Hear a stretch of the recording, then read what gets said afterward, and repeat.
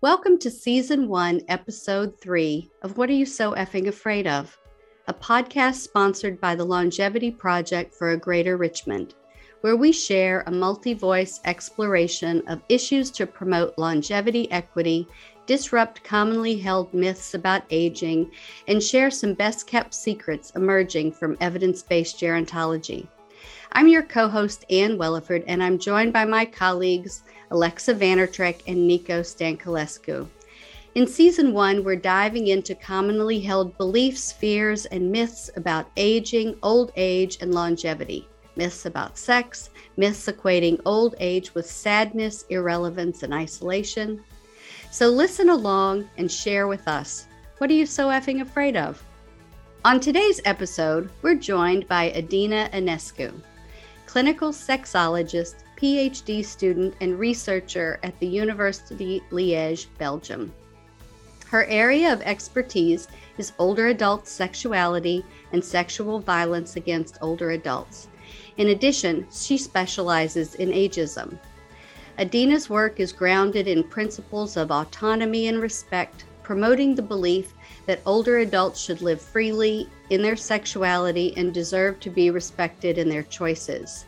Adina believes that sexuality in later life is a largely unexplored area, and this neglect negatively impacts older adults' lives. So let's jump in and pass it over to Alexa for her conversation with Adina. We are so excited to have Adina Inescu as our guest for today's episode. Adina is a clinical sexologist, PhD student, and researcher at University of Liège, Belgium. Her area of expertise is older adults' sexuality, sexual violence against older adults, and she specializes in ageism. She believes that older adults should live freely in their sexuality and they deserve to be respected in their decision. Adina believes denial of sexuality in later life is an unknown area and that it affects older adults. So welcome, Adina. I know your research around sex in later life is not very abundant in our field, and we don't know a lot about it. So, and it's not a very popular field to be in right now in older adult services. So I'm curious to know how you got interested in this field. Can you share a little bit about your background there? Hello, thank you for this great opportunity to share my research with you. I really like your question, and I actually thought about it. And people keep asking me, why are you interested in this area? Because we don't really talk as a society about this topic. And actually, I think my answer is pretty straightforward. I would say the life expectancy at birth of Europeans in 2018 was estimated to be 81 years, and the health expectancy was estimated to be almost 10 years at age 65. So we see that people live longer, they live longer and in better health. And we also see that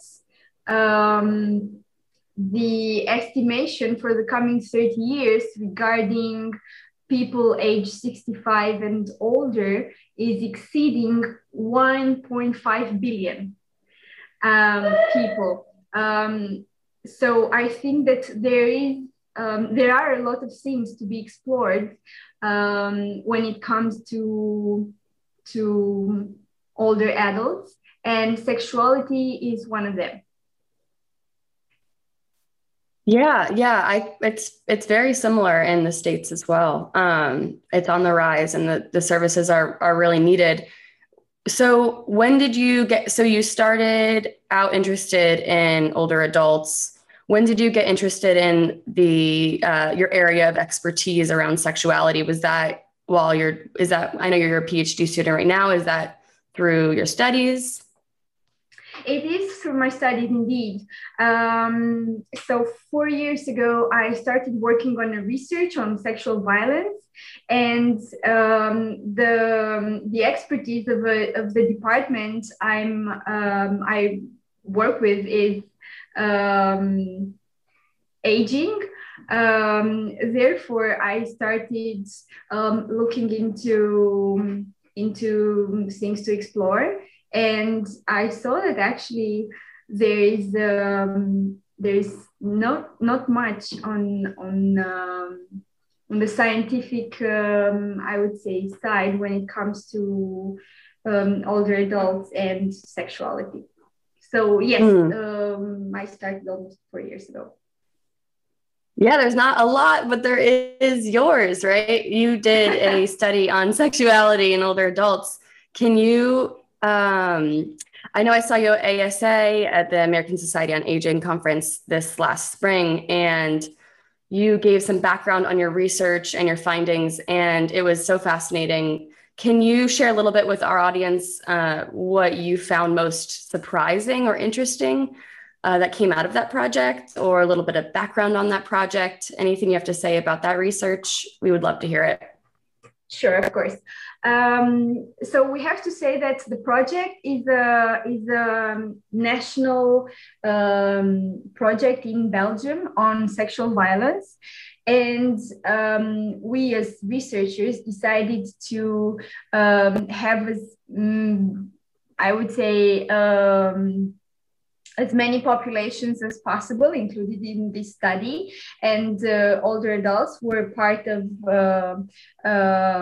those populations.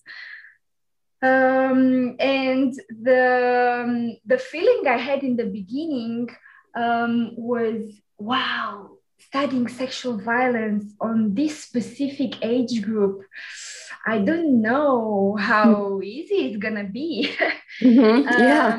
And then we started piloting, and obviously there were some changes to do to the questionnaire. And what surprised me in the beginning was that, well, because we had the same approach for this age category because we had the same approach to this age category as we had to the other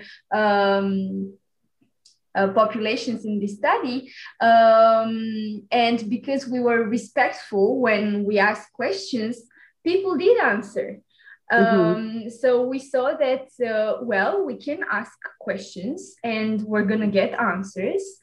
Maybe it's not always going to be easy, but we had 513 people who answered questions on their sexual lives. And they were interviewed in Dutch, French, and English, right? They were interviewed in 3 different languages. Okay, so you were able to get a bigger pool of people because you had those resources. That's really, really cool. I also have to say that most of the interviews were in Dutch or French. So in English, I think that we had, I think 1 or 2 participants. Okay. We did see that the research didn't focus on sexuality. The research was on sexual violence, but there were questions on sexuality. And the age range of participants was between 70 and 99 years old. I say 99, and most people ask me why 99 because you didn't want to try 100. It's because we couldn't find anyone older than 99 that wanted to participate. We also had, I would say, a few challenges, and one of them was COVID and the lockdown restrictions. And obviously the study had to stop at that point, data collection.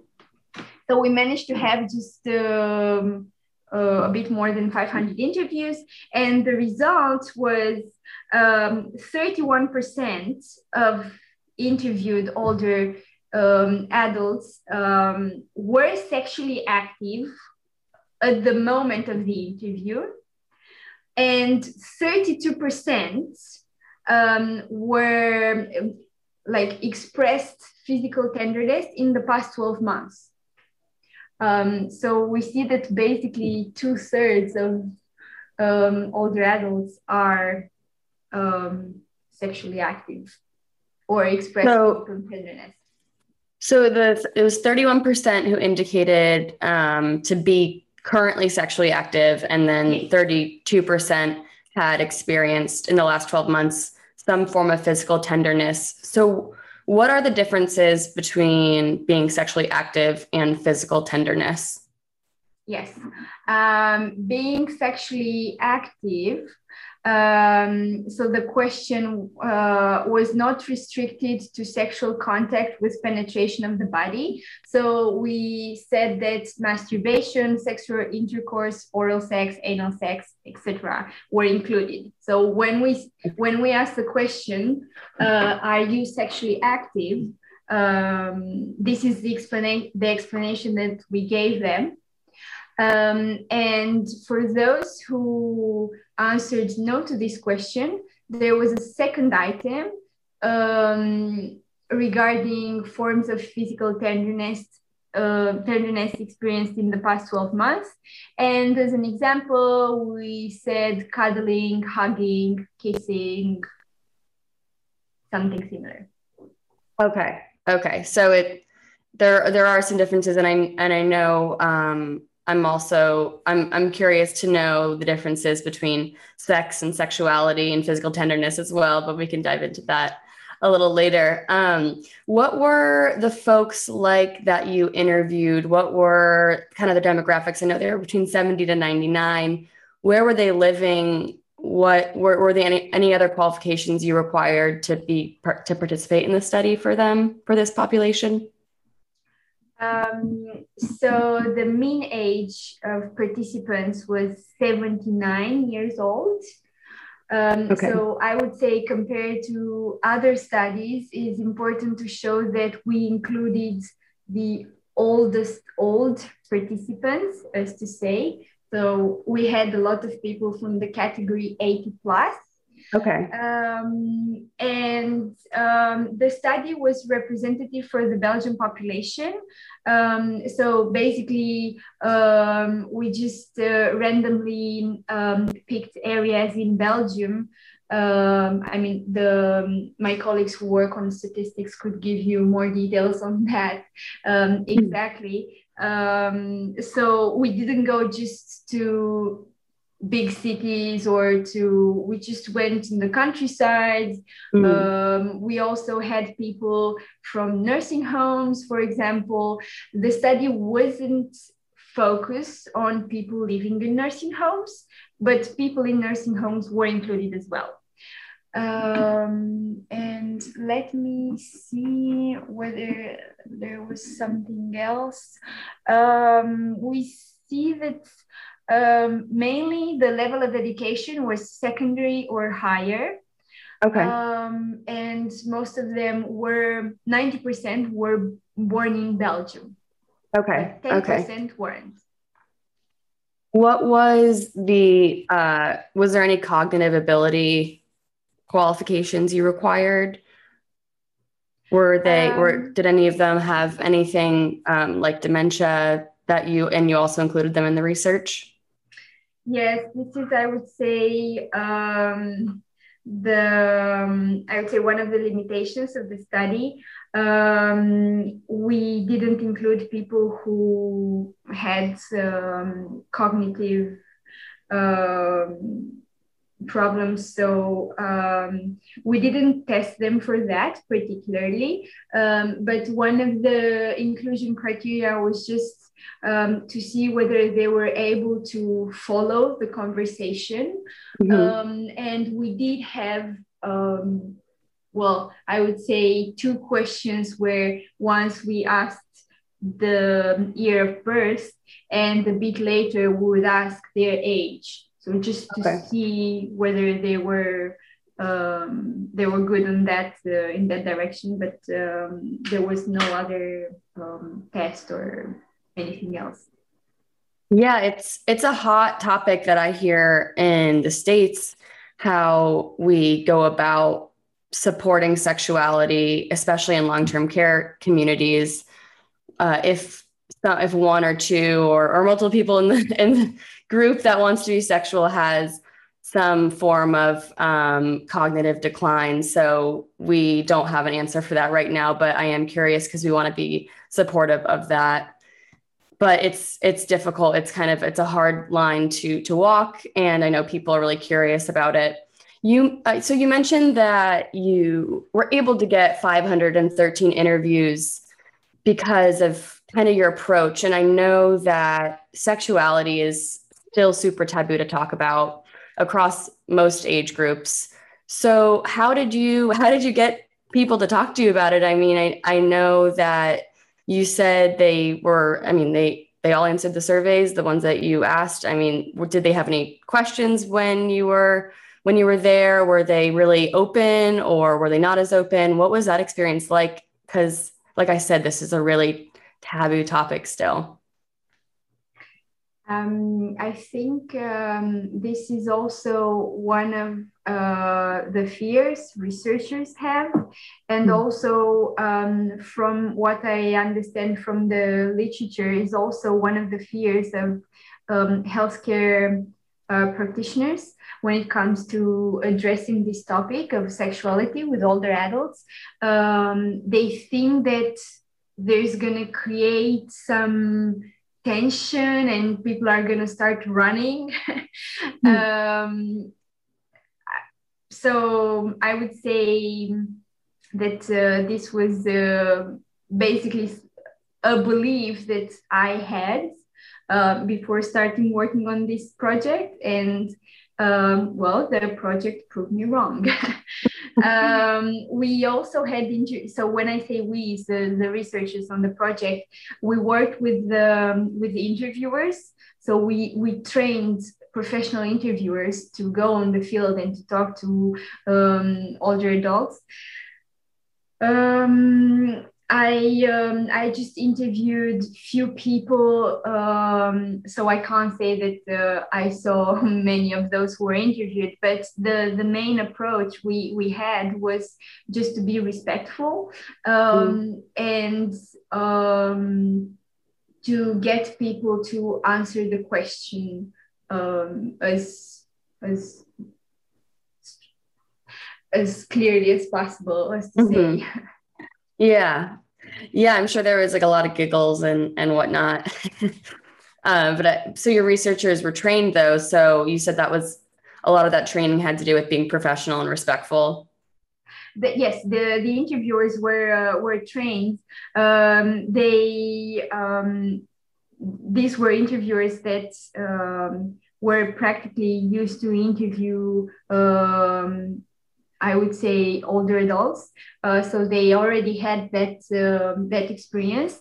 And for this project, we trained them particularly to ask questions about sexuality and sexual health and sexual violence. And one of the things that we thought was important was that the person who did the interview, so the interviewer, would feel comfortable asking these questions, because we noticed that if the interviewer was not comfortable, then this discomfort would be noticed by the person interviewed. And obviously that's, if you're not comfortable with asking me different questions, I'm not going to be comfortable answering these questions. Yeah. Yeah, that's really true. And I think that all them not being comfortable is multi-layered, but a lot of it has to do with, ageism, mostly internalized ageism. You mentioned in a presentation you gave that what we learn, we do in older age. And if they aren't, comfortable talking about sex, and our master cultural narrative is that older adults don't have sex, or they associate older adults having sex with negative words, then older adults aren't going to want to talk about it, and they're especially not going to answer questions about it to someone they possibly haven't met before. So I think it's wonderful that you kind of broke that barrier between the interviewer or the researcher and the participant of the study. I'm sure after talking about it, they might have, did you notice that they kind of opened up more as they were answering the questions? Yes, this was the idea of our questionnaire, to start gradually with questions on sociodemographics, and then to go on questions about relationships, and then about sexuality. So they would be at ease to answer questions about sexual violence. Mm. And I think it was successful, our approach. Yeah. And was this the same research that you asked what the first words that came to mind when you thought about older adults and sexuality was, or is that a different study? That is a different study. And actually, I wanted to do, to use this exercise here today, if you agree, and to take just, I would say 1 minute or even less, to think of the first 5 words that come to your mind when you think of sexuality of older adults. Mm. You don't have Anna Nico, you want to join me in this? You don't have to say the words. You can keep them for yourself. Okay. I have 2 or 3 right now in my head. Me too. I have some words in mind. We're a little biased though, because we are in ageism research and we are in gerontology, so we may not represent the whole population, but I'm also biased because my husband fits into your age demographic. Okay. So, I'm responding to this both as a gerontologist and as a person with an older partner. Yeah. So I have doubly positive responses to that question. So I think that's okay. Anyway. Yeah, it's I'm sure across age groups the words change a little bit. I want to ask my friends this, but okay, Adina. So we won't share, but we'll keep it in our heads. What do you think? If you want, of course, that you can share. So we're still analyzing data on that study with the 5 words. But what we can see for the moment is that when we ask straightforward questions, there's a social desirability bias, because if I ask now a question, what do you think about older adults who continue their sex life? Is this acceptable? This is not acceptable. Do you agree, or it doesn't really matter for you? You will choose one of the answers.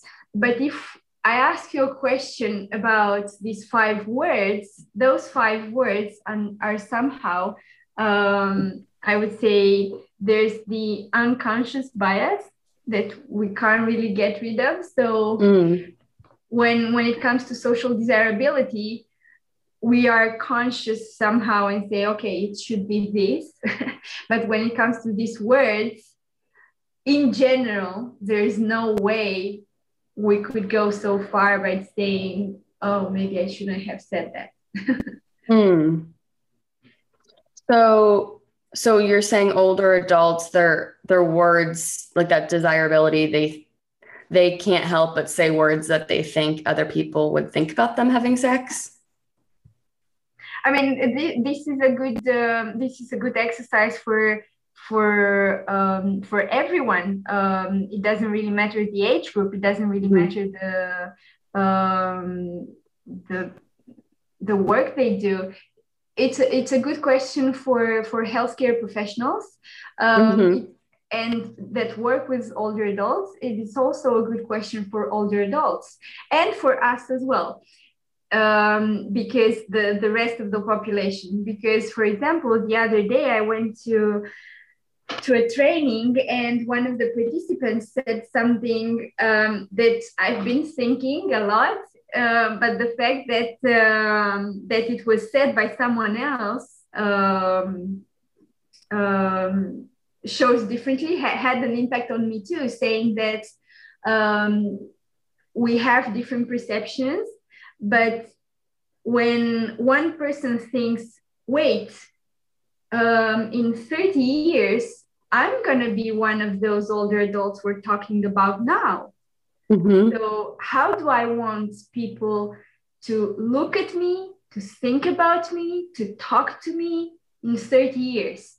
And how do I want me as an older adult, as a future older adult, to see myself in 30 years and to think about myself in 30 years?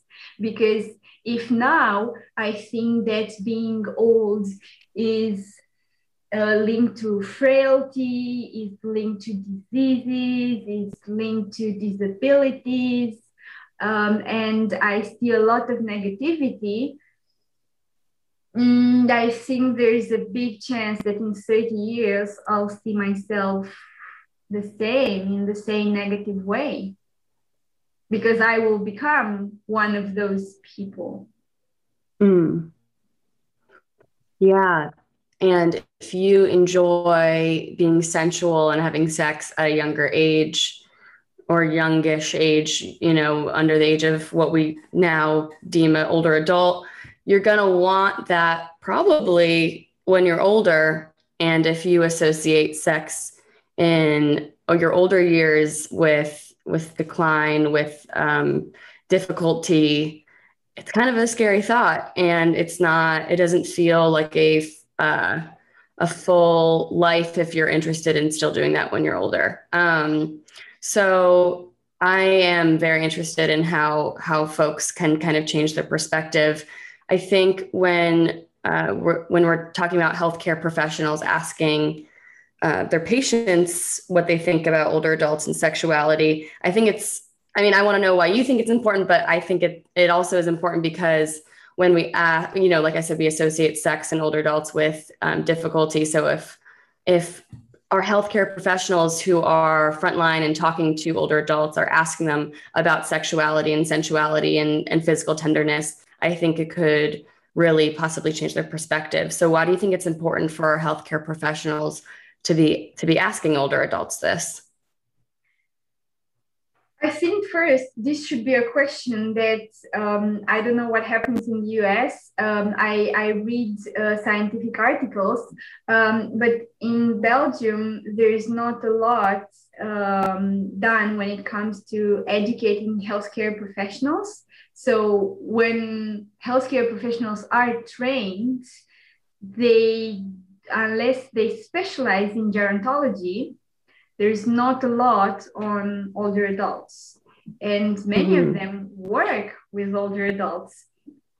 So I think that, of course, it is important for all of us that care providers are trained on this topic when it comes to aging. But I think this is something that should be asked by every care provider.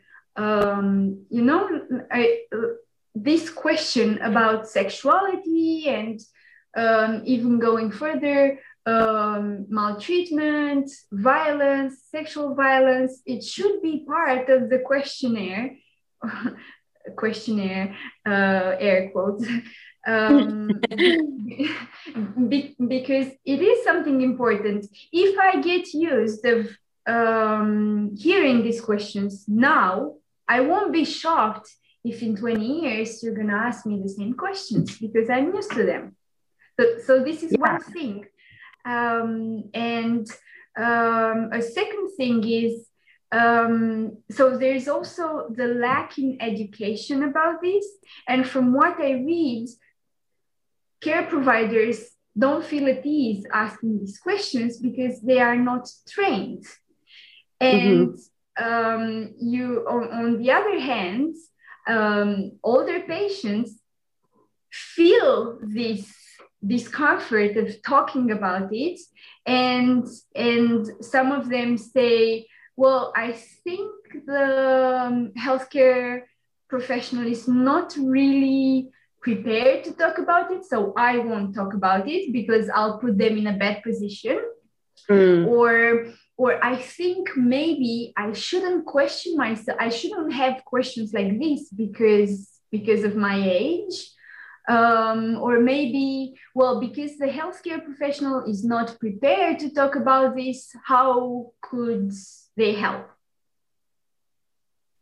So it goes in a circle, and it's really hard to find a way out. Yeah, and I mean, every time I go to the doctor, I'm asked about it. So if I all of a sudden stopped being asked about it, I would think it's not okay to bring up or ask my doctor about if I had any questions. And they're really there to keep us healthy and safe. So it's interesting that they stop asking, because through your research, people are still having sex, or not, I hate to say still having sex. They're continuing to have sex as they get older. And we know through research that it is really important to our health, regardless of what form of sex you're practicing. So what do we know about it being important to our health and well-being? Sorry, could you please repeat the question? I couldn't hear you well. It's okay. What do we know about sex and sexuality and physical tenderness being important to our health and well-being? Well, sexual health is part of health. And contributes to our well-being. And studies show that there is a link between well-being and sexuality, the way every individual perceives sexuality. So I think it's important to, now I see myself in the position of a clinical sexologist and asking people how they define sexuality. And based on that, to say, okay, how satisfied are you with the way it's working right now? Is there something you'd like to improve, you'd like to change, you'd like to, and then to see how this has an impact on their lives and on their health. Yeah, I see a lot of overlap in social connectivity research and sexuality research in older adults. We ask people a lot, we define social connectedness, and then we ask them how satisfied they are on that spectrum. And honestly, similar to sex, it is kind of taboo to say, I'm lonely. And if you feel that you aren't having enough, whatever that might be to you, sexuality, physical touch, if you don't feel you have enough of that, it might be really awkward for you to say out loud and to talk to a healthcare professional about. So like you said, it's really cyclical, because if healthcare professionals aren't asking you about it, they're not curious to know how satisfied you are in that realm, it's less likely they're going to bring it to their attention and ask them for resources. So very, very fascinating. Switching kind of gears here, I know Nico mentioned across cultures, the different taboos, and how ageism in this sphere kind of differentiates across cultures. Have you noticed that? Do stereotypes or taboos around sexuality in older adults differ across cultures? Are some cultures different or even better in their approach to attacking ageism in this way? I think that aging is something that ageism is something that happens across all cultures. I think also that cultures can have an impact But I wouldn't put all of this, I wouldn't blame it all on the culture. Of course, there are cultures where we talk a little bit more about sexuality and aging, and there are cultures where, well, we talk about it, but we're a bit, I would say, afraid, or we still see it as a taboo. And well, we talk about it if we're asked about it. But I wouldn't blame it all on cultures. There's been, I would say, a little bit of research done in different cultures on sexuality of older adults, and I can see that basically, yes, if people are asked questions about this topic, they will answer. I think that here there's also something else to take into consideration, is not just the culture, is also to take into consideration the shift in mentalities, because 40, 50 years ago, sexual education, if it was some sexual education, it was so different from what it is right now, and people talked about sexuality differently. Well, I'd like to, I hope that that we know more now than they used to know 50 years ago. But of course, there's also the way people used to talk about sexuality. And I can see myself in 50 years talking differently about sexuality, because when I say differently, it's differently compared to an 85-year-old person today. Because I would say that, well, besides the fact that I've studied this, we talk differently today. Today we talk about a bit more. I wouldn't say that we reached that point where we talk a lot about it, but we seem to be more open today. So how do you hope in 50 years we'll be talking about it? What do you want the language to be around sexuality in 50 years? What are your hopes and dreams for I'm not particularly people doing research in it, but people in the community? How do you want them to be talking about it? I just hope that they will be open to talk about it, and that I hope there's gonna be less stigma around it, and less ageism. I don't think we're going to eradicate ageism in 50 years. I just hope that we'll be more and more aware of it, and we'll do our best to keep it as low as possible, and to be able to say exactly as you said earlier, to say older adults continue their sex life, and it's not something, instead of saying they still have a sex life, because our expectation as a society is that they will stop. So I think if we can treat everyone in the same way, that would be wonderful. Yeah, and if we are talking about it and we're open about it, and through our entire lifespan, we can have healthier communities, because even though people aren't talking about it, people are doing it, people are having sex. And if it's taboo to talk about, then you can't get help where you need it, and you can't get the health resources you need for it.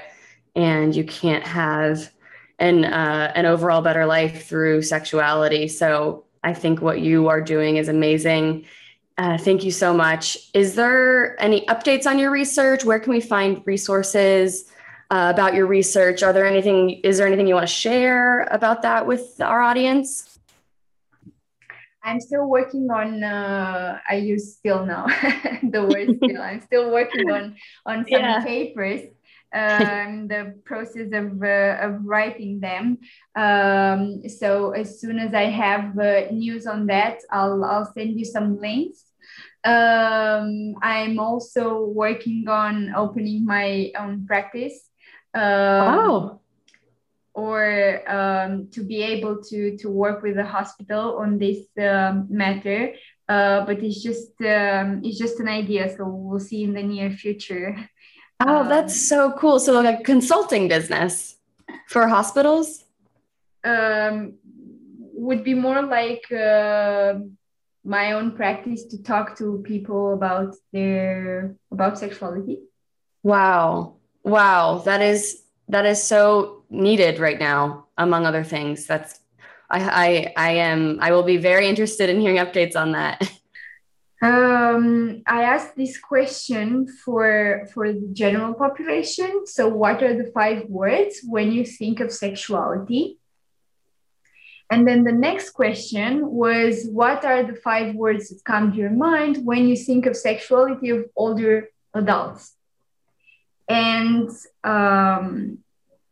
I could see the change, the change, the shift.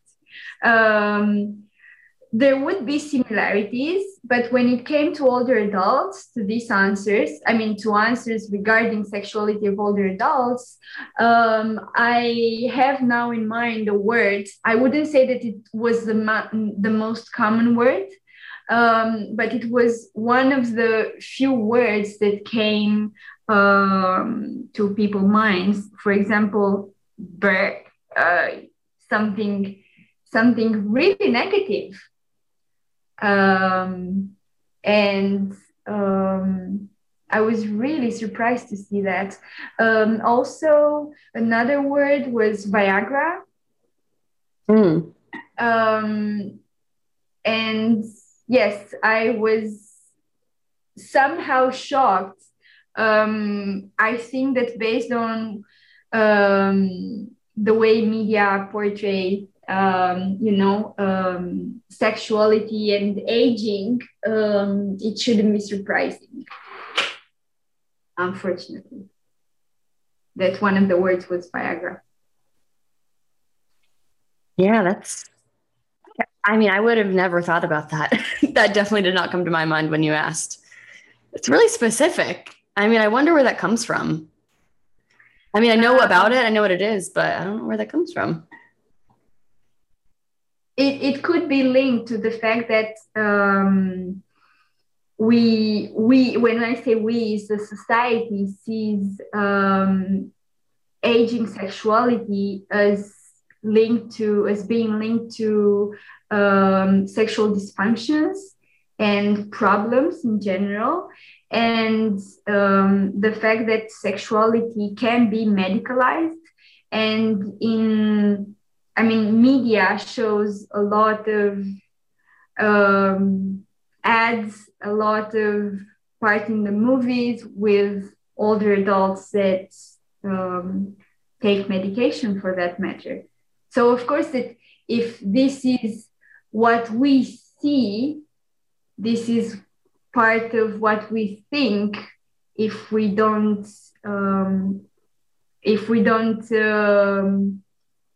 explore a bit the topic. Yeah, that's so interesting. I'm thinking about other things that one of our graduate students years ago did a research project about what images come to mind when you think about late life. And they were all things that were assistive devices, similarly to Viagra, which could be considered to be an assistive device, right? If we're right. And so, I wonder if you asked people about other types of functioning, right? If you talked about sexual functioning or mobility, and those are the only 2 that are coming to my mind at the moment.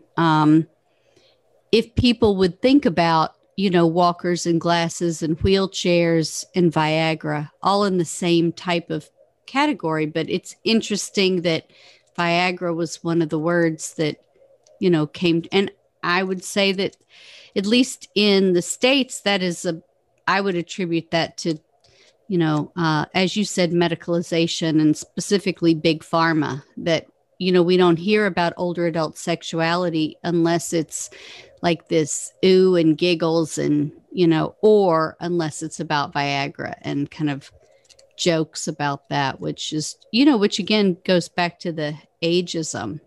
And I also wonder how much that contributes to, I'm thinking back to what you said about educating professionals and that kind of circular piece about that if we don't educate pre-professionals to be comfortable with the idea of sexuality as a piece of larger health, overall health, then they won't ask about it. And then older people, or, all of us as growing older people, won't think that it's normal to talk about it. And then we won't ask for solutions. Exactly. And then it continues to be a problem. I mean, I think that that's such an interesting point that your work brings up. Yeah, this is one of the points I'm making on a paper that I hope will be accepted to be published.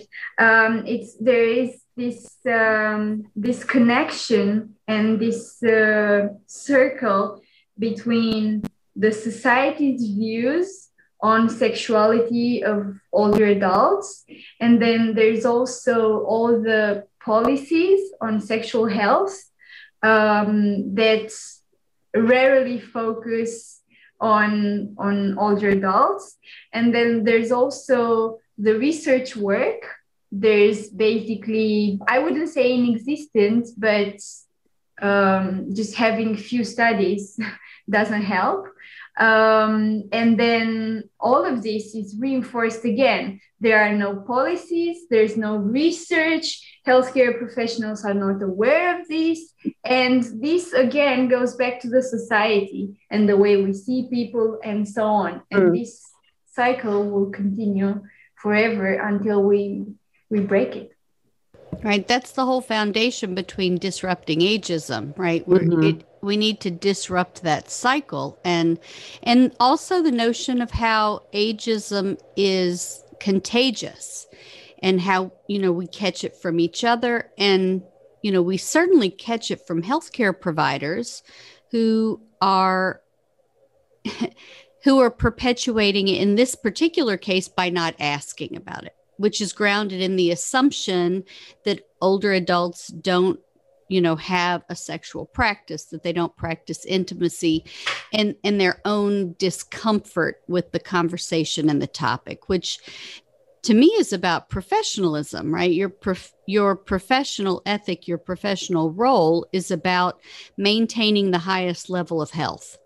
And if you're eliminating sexuality as a component of a person's health, then you are not upholding your ethical practice as a professional. That's what I've learned from this conversation. Yeah. And if you're not asking about it, even if they are having it and you feel weird asking them about it, they won't talk about it. But what I've seen, and Adina saw in her research, that if you kind of open the door and ask, even Adina's question, how do you feel about older adults and sexuality? How do you feel about sexuality in general? People might open up and might want to talk about it. But if, like you said, and if it is very cyclical, and if we don't talk about it, healthcare professionals don't talk about it, it makes people feel really uncomfortable and awkward. That's going to go right into our pop culture. It's going to go right into our movies, our TV shows, our magazines, what we see online. And then it's something funny and they're profiting off of it. And then no one wants to talk about it in the culture. So if we disrupt it at the cultural level, at the conversational, relational level, we can possibly stop that cycle. Well, and I think there's a disconnect there, because I think mostly it's health professionals who are uncomfortable asking about it. When, older adults that I know in the community are not uncomfortable talking about sex and sexuality. That's my experience. people are totally comfortable talking about their own sexuality and the sexuality of other people. But if the disconnect is health professionals, that's unethical practice. Yep. Here Yeah. I see actually a few points. I think that I wouldn't blame it all on healthcare professionals either. I would say that it's the entire society's responsibility to say, okay, we are going to grow older as well. And how are we going to want to be, to discuss that, to be treated as older adults when it comes to different topics? So just to see, oh, okay, if I'm going to be that person in 30 years, maybe, I should start changing my opinions right now. It's never too late. The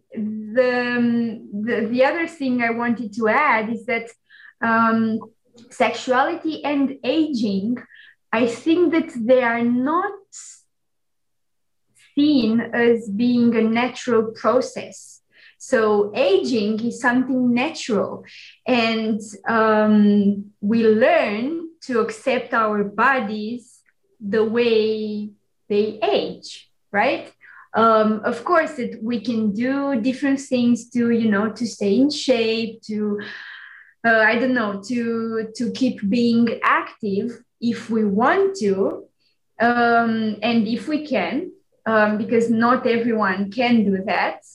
I'm talking about people who have different health problems that, well, are somehow put a stop on different things. But it's also the idea that sexuality is something natural. And for this, I wanted to add something that I see also this shift from sexuality being a taboo and not talking about it when it comes to older adults, to sexuality, to over-sexualization of older adults, thinking that all of them are sexually active. And I think that the question to ask is something that we mentioned earlier in this discussion, is basically sexuality is something that starts at one point in life. If we talk about sexual activity, but sexuality is part of our lives since we're born. But sexual activity starts at one point, and then it is a continuum. We go through different phases, and the example I always give is, for example, pregnancy is one phase when sexuality can change for partners. And why do we see it so strange? Why is it so strange to think that sexuality can change over the years? This doesn't mean that it's worse or better. It just changes. And it's important as individuals to get used to the fact that it changes. And if we want it to be different, we can try to do something for that. But I'm losing my point, sorry. No. There are older adults that don't want to be sexually active anymore. And I think that is important as well. It's important to acknowledge that and to say, okay, this is what you want. I don't see where my problem is as a healthcare provider. I mean, this is what you want. And if you have what you want, it's good for you. Yeah. And it also not scaring people who aren't older adults yet to know that older adults sometimes don't have sex. And that doesn't mean that their story is your story. And that doesn't mean that you're also not going to have sex. Like you said, it's a continuum, and it really is different for everyone, depending on your preference. Yeah, I think, an important question to ask is also, what were people's habits when they were younger? Because saying, oh, now that they're 80, they don't have sex anymore. Okay, but did they have and what was the frequency, if we talk about this, when they were 20, 30, 40. And also, has something changed in their sexuality? Like, I don't know, maybe they focus more on intimacy, maybe for them is more important. What is their definition now of sexuality? Because maybe some of them say, I don't know, cuddling is something very important to me and I cannot live without that. Some of them could say, well, if I do not have penetrative sex twice per week, I am not satisfied. So it's every individual's definition. So, I don't think I hear a lot of people talking about the person-centered nature of sexuality across the lifespan. I mean, and that's what you're really talking about, that people have different definitions of what is sexually satisfying to them, which is back to Alexa's point about how sexuality is connected to social connectivity and loneliness, and how that is so much of an individual, how it's subjective, and and also how things change across the lifespan. I mean, would people want, I'm not sure that people want sex in their 40s, 50s, 60s, 70s, 80s, and 90s to be like it was when they were 20. I mean, I think developmentally, and the way people grow across the lifespan, more about what is sexually satisfying to you and what is satisfactional. Is that right? Is that a word? Satisfaction. No, that sounds right. Right. We just made up the word. What is sexually satisfying to your partner or partners? So shouldn't there be changes in people's sexuality, just like there are other developmental changes that occur across the lifespan? I think, to your point about why it's so person-centered, because there should be some continuity across what people enjoy, what is satisfying, and the frequency, but there also should be development within that, because more about yourself and about other people. So I don't know. I think that that's a very interesting thing, which requires ongoing conversation, reflection with yourself and conversation with your partners, if that's the case. And then also an area for additional research. Definitely. It is very interesting that how much it connects to social connectivity. And it is a continuum. And if you are having sex in your 20s a certain way and you do that differently in your 30s, 40s, 50s, 60s, 70s, 80s, 90s, maybe you become more sexual as you get older. Maybe you're more interested in sex as you get older and you're more comfortable with yourself. You have maybe more confidence in yourself as you get older, which is something we kind of know about aging already, is that if you, there's certain factors, but you get generally happier as you get older. So maybe your sex life even improves as you get older, which I've seen a little bit in pop culture. It's kind of this trope of a divorced woman who has this sexual revolution within herself, and she, she's treating sex differently than she ever did in her 20s and 30s. I've seen that in a couple TV shows actually, but I think it's really fascinating to think that it might be different than how people think it is as you get older, and how your relationship with sex might actually improve as you go into your older years. Well, and also the notion of, women no longer having to be concerned about pregnancy. Now, then there's also the double whammy of increased risk for STDs and HIV and things that people may not have thought about earlier in life, and then you do have to worry about. But I've seen a lot of, and maybe it's more just anecdotal research, because again, back to Adina's point, there's not as much research about this as you would think that there would be. And two, the fact that sometimes people expect that, particularly intercourse, but sexual activity is going to be the same forever and ever and ever, means that when there are physiological changes that happen, it causes some disruption in people's expectations. But I think that that's tied so much to people's expectations about their functioning period. You know, the lack of understanding that all things change. You know, your functioning changes for better or for worse. Your cognition changes for better and for worse. Your social engagement changes for better and for worse. That's what development is, you know, growth, maintenance, and loss regulation across the entire lifespan.